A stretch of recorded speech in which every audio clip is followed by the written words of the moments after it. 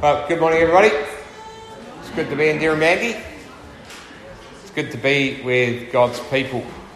And we are very, very thankful for God and for who He is and for what He's done for us as every day. Just every now and again, that grabs you, doesn't it? Isn't our God amazing? There's salvation He's brought, undeserved. And there's nothing better in this world than to be a Christian, you know that? I'm going to read from Philippians. We're continuing in our series on Philippians, and we're up to chapter 2, verse 19, but I'm actually going to start at verse 14 just because I mentioned a bit of it. So, Philippians 2, verse 14. Do everything without grumbling or arguing, so that you may become blameless and pure, children of God without fault in a warped and crooked generation. Then you will shine among them like stars in the sky, as you hold firmly to the word of life. And then I will be able to boast on the day of Christ that I did not run or labour in vain. But even if I am being poured out like a drink offering on the sacrifice and service coming from your faith, I am glad and rejoice with all of you. So you too should be glad and rejoice with me. I hope in the Lord Jesus to send Timothy to you soon, that I also may be cheered when I receive news from you. I have no one else like him who will show genuine concern for your welfare. For everyone looks out to their own interests, not those of Jesus Christ. But you know that Timothy has proved himself, because as a son with his father, he has served with me in the work of the gospel. I hope, therefore, to send him as soon as I see how things go with me. And I am confident in the Lord that I myself will come soon. But I think it is necessary to send back to you Epaphroditus, our brother, co-worker and fellow soldier, who is also your messenger, whom you sent to take care of my needs. For he longs for all of you and is distressed because you heard he was ill. Indeed, he was ill and almost died. But God had mercy on him, and not only on him, but also on me, to spare me sorrow upon sorrow. Therefore, I am all the more eager to send him, so that when you see him again, you may be glad and I may have less anxiety. So then, welcome him in the Lord with great joy and honour people like him, because he almost died for the work of Christ. He risked his life to make up for the help you yourselves could not give me. Okay. How are we going with that passage? It's one of those ones where actually at first read and second read I thought, where am I going to go with that? You know it's all the Word of God, don't you? And everything is good and rich in His Word. So I'm going to pray now for that Word. Father, we pray for your Word to come to our hearts in the power of your Holy Spirit. We pray that it would be more than stories, that it would be more than just words upon a page, but that it would be words that come with your power, that you would bring to us, that you would change us, transform us into the likeness of your Son, and remind us again of that great gospel work. Father, I pray that through your word you would bring faith to us, whether we're believers or not. And I pray this in Jesus' name. Amen. Now, Paul's really continuing here with what he was talking about towards the start of the chapter. He was talking about working out your salvation with fear and trembling. How does the salvation that God has given you, which is a free gift, how does that work out in your life, and you work with the way that that's working out in your life? I think I gave the example last week of if you were to get married, then the day after you get married to say, yeah, I've done that marriage thing, I've got that all sorted. I know how that works. If you're a man, you'd say, I fully understand a woman now. and I know how to do it. No, you see, you may be 100% married on your marriage day, but you spend the rest of your life working out how that works and how to best love and care and serve. You were 100% saved on the day you had faith in Jesus Christ. It was all there, it's all yours, but you will spend the rest of your life working out that salvation. Does that make sense? And one thing that Paul keeps coming back to in that is selflessness, humility, care for others, which is at the heart of the message today. But I want to explain a bit more before we get there. So my first point is really to give a bit of background, and my first point is simply this. Paul teaches us to trust in God's plans, to trust in God's will, and to trust in God's sovereignty. Philippians is a really happy book. It's full of joy.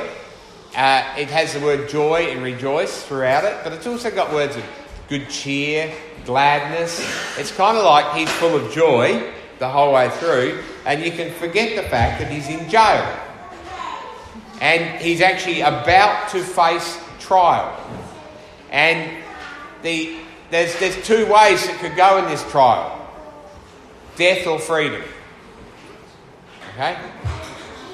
That's how the trial goes. And so he's about, and he says in this, I'm just going to wait and see how it goes. Like, do I send Timothy back and Epaphroditus back now? Well, I'll wait and see how it goes because, well, if I'm dead, they might as well come home anyway. This kind of decision made, isn't it? If I stay alive, well, then there'll be other decisions to make. But you see, when Paul writes his letter to the Philippians, it is a personal letter. He cares about them, but actually, at the heart of his letter, he wants to know how they're going in the gospel. That's at the heart of it. And so, the Philippians had sent Epaphroditus to Paul with a gift, probably financial, because you've got to support yourself in prison. I think that's how it works. You've got to get some money. So they've sent money to him to keep him alive so he can survive in jail. But then Epaphroditus arrives from Philippi in Rome, and he's very sick. He gets very sick. In fact, so sick he just about dies. And that kind of, Paul's really anxious about that because, hey, he's kind of come here all this way to give me a gift, and then he gets sick, and, it's just, there's a whole lot of anxiety about it. But he recovers, Paul says, by the mercy of God. If God ever brings healing, it's by his mercy. And then Paul decided, I'm going to send Epaphroditus back later, and I'll send Timothy to preach the gospel and so on, after I find out how the trial goes. Interesting, just a little side note, and we keep giving these side notes. Do you notice that Paul says, I don't know how the trial's going to go? He didn't say, I'm claiming victory. Yeah? I'll tell God how this trial's going to go. Right? He did pray. Paul was always praying. But he knew that he was subject to the will of God. That might seem like a really dumb point, but it is huge. As Christians, if you want to have peace in this life, relax knowing that you are subject to the will of God and that you're not making it. You're not making the will of God. Paul didn't know if he was going to die or live, and actually that wasn't an issue to him. You see, we will become greatly depressed and anxious and a whole lot of other stuff when we believe we know what God should do in our lives, especially with regard to sickness and health and death and life. Our lives, our bodies are in God's hand, and He knows what's best for us, and that's good. Can you believe that? It's the Lord's will. In fact, Paul said so many times, and we've already gone through this in his letter, I would rather die and go home to be with the Lord than to keep living. But In the meantime, if he wants me to stay alive, I will preach the gospel and I know it'll be good. The Christian life is good. The Christian future after death is even better than good. Does that make sense? But often in our lives, we don't know what God's doing. And we pray and then we wait. We wait on the wisdom of God. His wisdom is best. And waiting on the Lord's wisdom is actually living by faith. It can be one of the hardest things we do. But we entrust ourselves to Him. And people, I can't understand, but people say, oh, you shouldn't say your will be done. You should tell God. And it's like, I can tell God, but I want His will more than anything else. It's a great prayer of faith to say your will be done when you don't know the way it's going.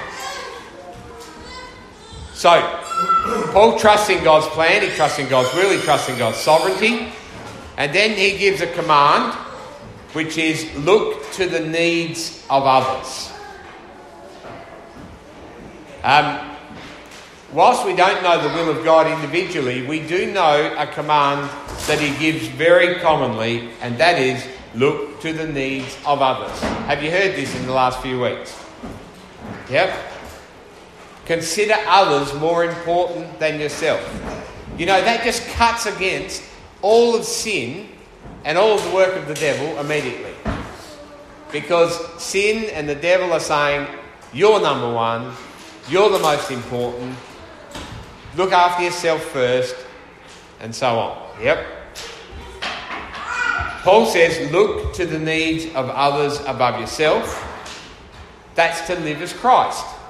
That's to live because he lived in the service of others, us, to the point of death. He said, and then he says of Timothy, he said, this is what Timothy was like, you know.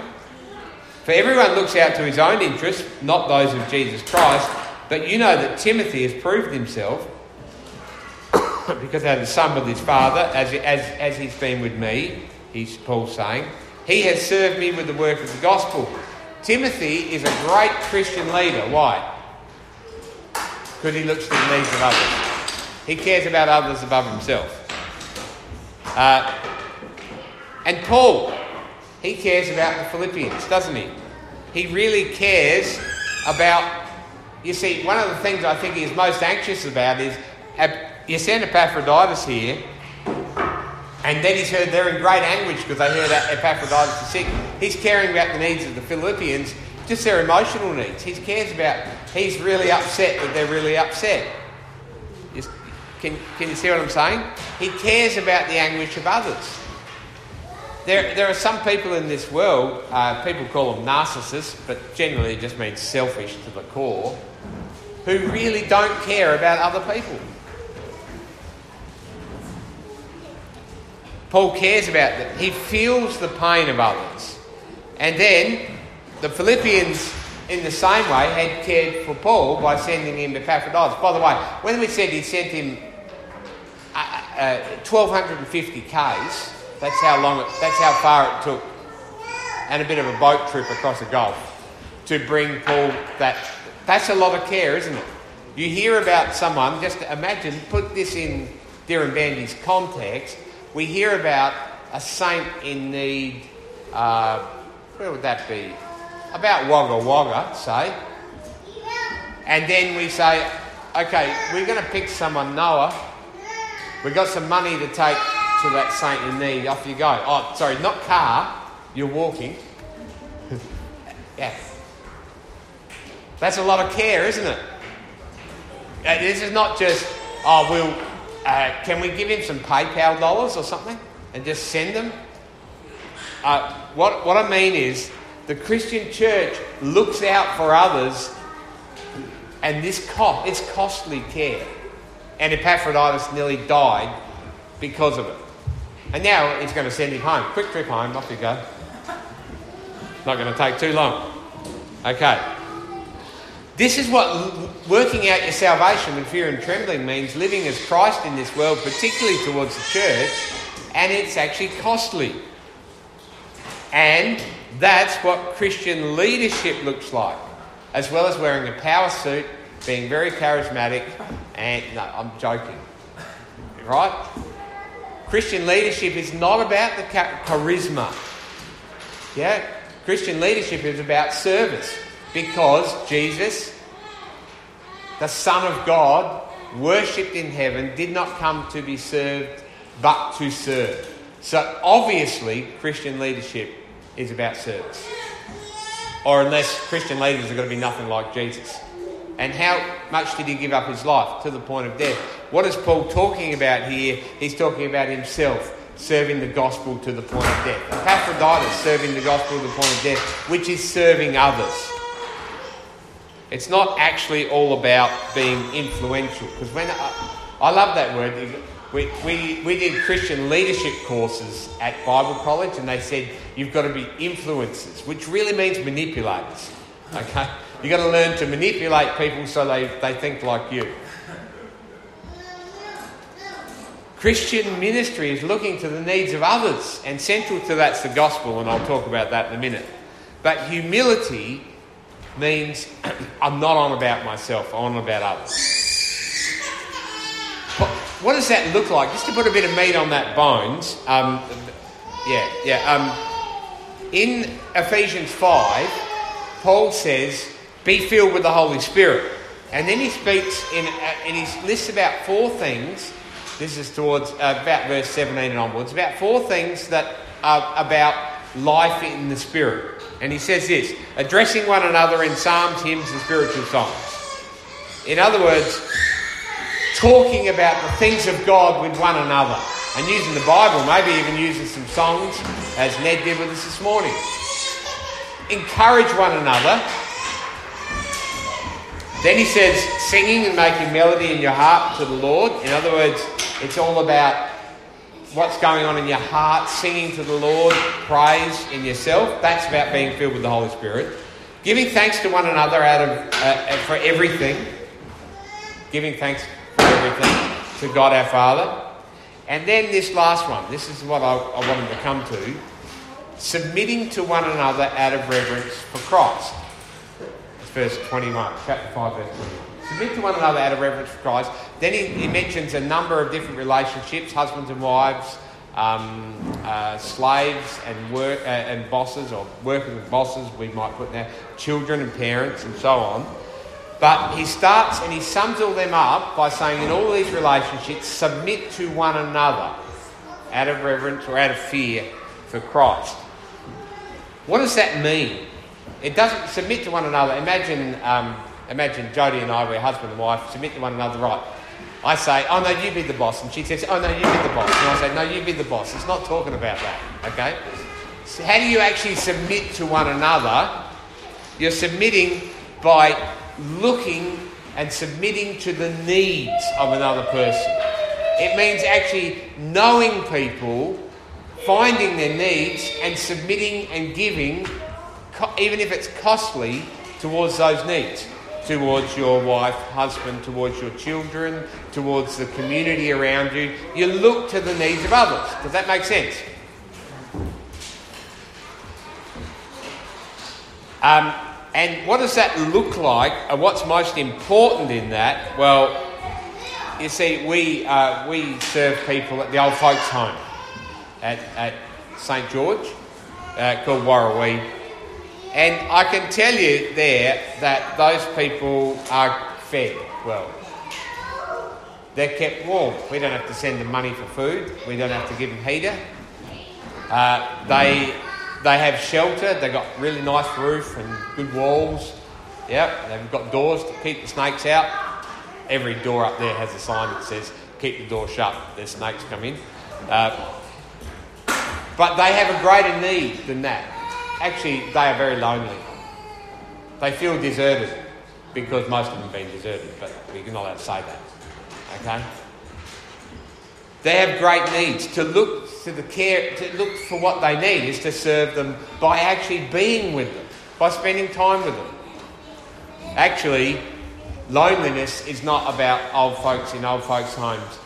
Most people in Australia are very, very lonely. They feel left out, unloved, whatever, whether they are or not. Submitting to one of the needs of one another is to build real relationships with people, to get to know them. This might seem like a tangent, but it's really important. I know we often say, and I've said it at youth groups over the years, to teach young people how to have a conversation, because most don't know. Mostly what happens is, and Christians are even better at it, and worse at it, is you see, what we think a conversation is asking a question and then talking about ourselves. Right? And with someone who will ask us a question and then talk about themselves. So then you get two people who tell stories about themselves, taking turns, and that's conversation. Yeah? Does that sound true? If it's Christians, well then we want to make sure that I give my spiritual wisdom above your spiritual wisdom and my miracle story on top of your miracle story, so that we both know that we're better than each other. What to actually say to people, young and old, go to somebody, ask them a question, follow that up with another question that builds on the first question. Hear their needs and ask another question, and maybe even another one after that. And by the time you get there, you've probably gone deeper with them than anybody has in months, because no one cares. Everybody's talking about themselves. Do you get what I'm saying? Look to the needs of others, which means when you feel like, I want to tell... They just bought a Holden. I just want to tell them how bad Holdens are. They just bought a Ford. I just want to tell them... They just told me about their trip to Kenya, maybe. I want to tell you about my trip to Fiji or whatever. I'll up your conversation with one. Actually, to look to the needs to others is to care about them enough to actually listen and have a conversation with them and go deep with them, because when you go deep with them, sometimes you might actually end up caring for their needs more. Okay. That's it. It's not a side issue, but you see, if you read some of the stories of Jesus and the people he faced, it's amazing the story, say, of the woman at the well in John 4.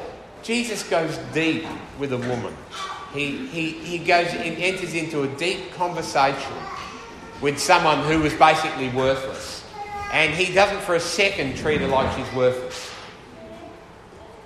It's of incredible value. Okay. And this is to be like Christ, who, in being in very nature God, did not consider equality with God something to be used to his own advantage. Rather, he made himself nothing by taking the very nature of a servant. Being found in human likeness and the appearance of a man, he humbled himself by becoming obedient to death, even death on a cross. Jesus gave up everything, and that is how we are to be. That makes sense. Okay, by the way, what I've just told you is about impossible to do unless you have the Holy Spirit. You can't do it. The sinful nature is always selfish. We need the Holy Spirit and we need the gospel. So my third point is this. Look to the needs of others by preaching the gospel. That's cool, isn't it? At the heart of being a Christian and a Christian leader is looking to the needs of others, and at the heart of looking to the needs of others, what people need most is the gospel of Jesus Christ. It's good to care for people's emotional needs. It's good to listen to them. It's good to give them what they need. But if you're with a person who's getting towards the end of their life, maybe they're dying, they do need company. They do need comfort. They might need suitable sustenance. They might need pain relief. But their greatest need is the gospel of Jesus Christ. They need that more than anything else. Do you understand? Because they're going to die and face judgment. And Jesus said, I'm the resurrection and the life. They need to hear that. Does that sound obvious? Okay. The greatest needs of people is salvation in Christ. If you see a poor person and they need food, you give them food, you give them water, you might even help them out with somewhere to stay. But their greatest need is Jesus Christ, who said, I am the water of life. I am the bread of life. Right?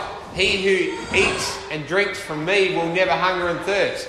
And he's not talking about bread and water. The greatest need for people is the gospel. And so we should have the greatest concern to tell them about Jesus. Yep. And part of working out your salvation is learning how to speak the gospel to people in everyday life.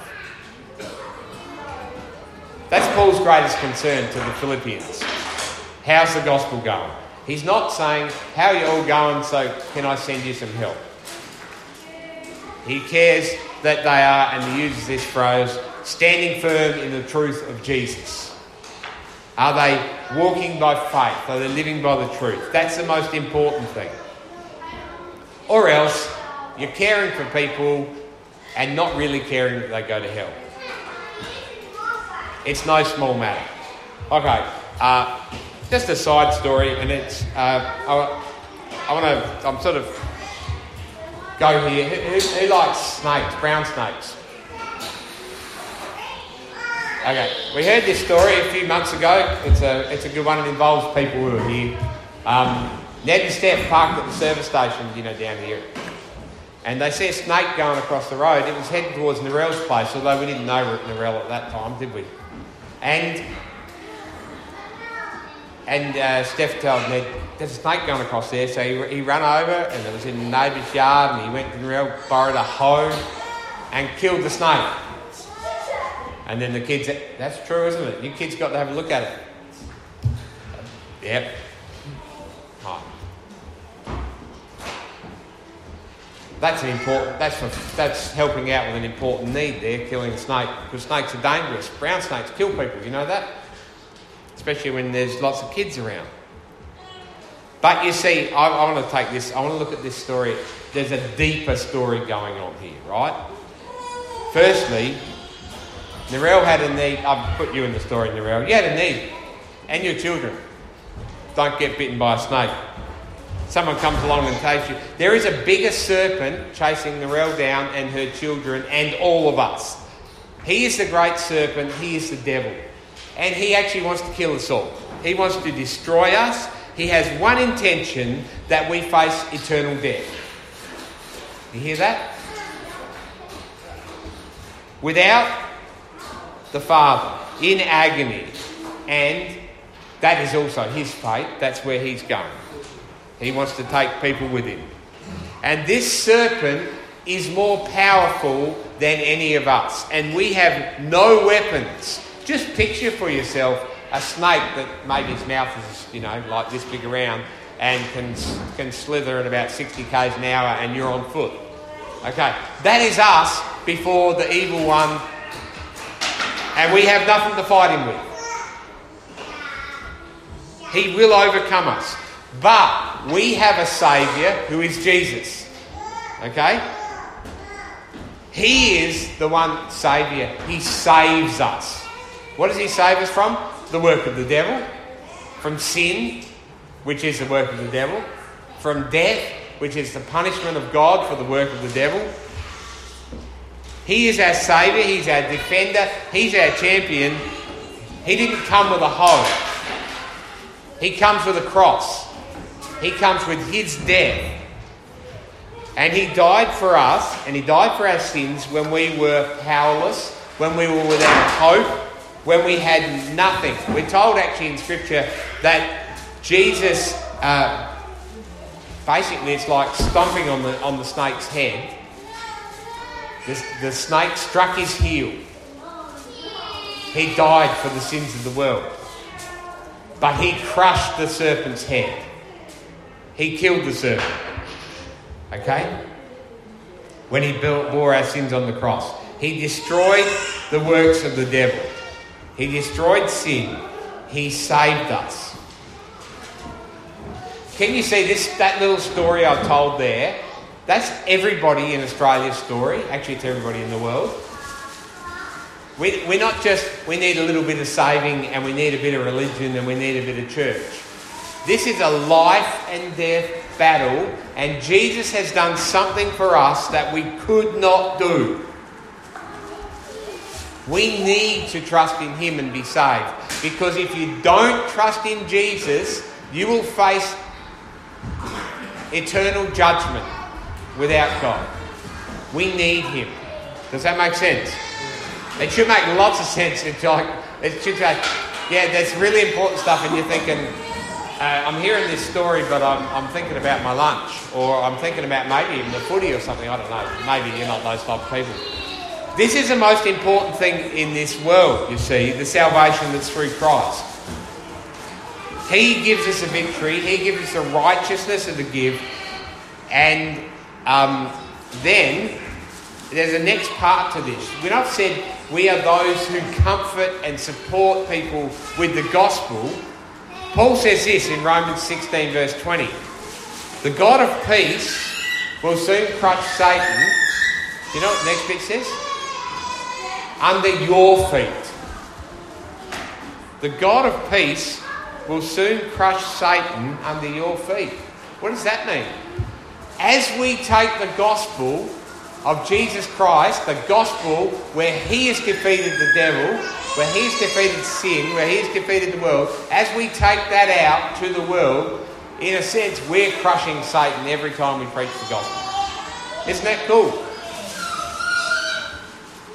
We don't want to be those who leave people in debt. We actually should be in the kind of job, in the business of killing snakes. That's what we all got a hoe, but we got the word of God. We got the gospel. That's what we got. The gospel, and knowing the gospel, it is vital, it's crucial, it is everything. I don't know if you heard, Timothy Keller died yesterday, was it? And I read a thing written by his son online, and his son said, as he got towards the end, he just said, it's time for me to go. I just want to be with Jesus. Yeah. It's at that point then the gospel is everything, isn't it? No, it's at every point the gospel is everything. And we want to be with Jesus. He is everything. It's not just because we're going to be saved. It's because Jesus is everything. And so Paul said in the earlier I read from Philippians 2, his greatest concern is that they hold firmly to the Word of God. And that word is Logos, and Jesus is the Logos. He is the Word. There is nothing more important to us that we hold firmly to the Word of Jesus. Paul knew that, and Timothy and Epaphroditus, they all risked their lives, didn't they? Why were they out risking their lives for the gospel?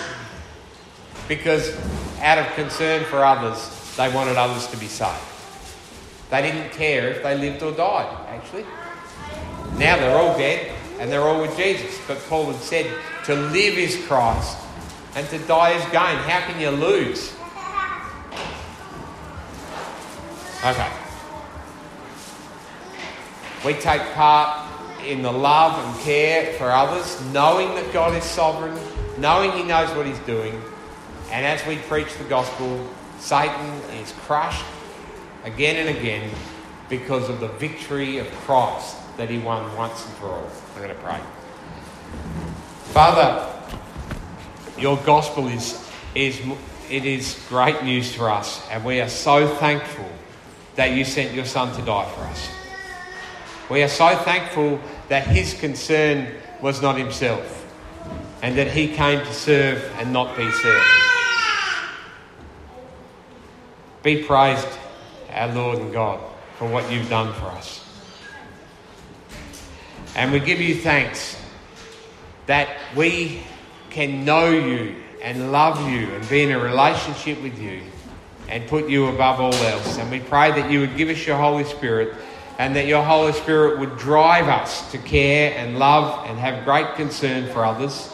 And also that your Holy Spirit would drive us to proclaim Jesus and that you would bring others to be saved in your name. And I pray this in Jesus' name. Amen.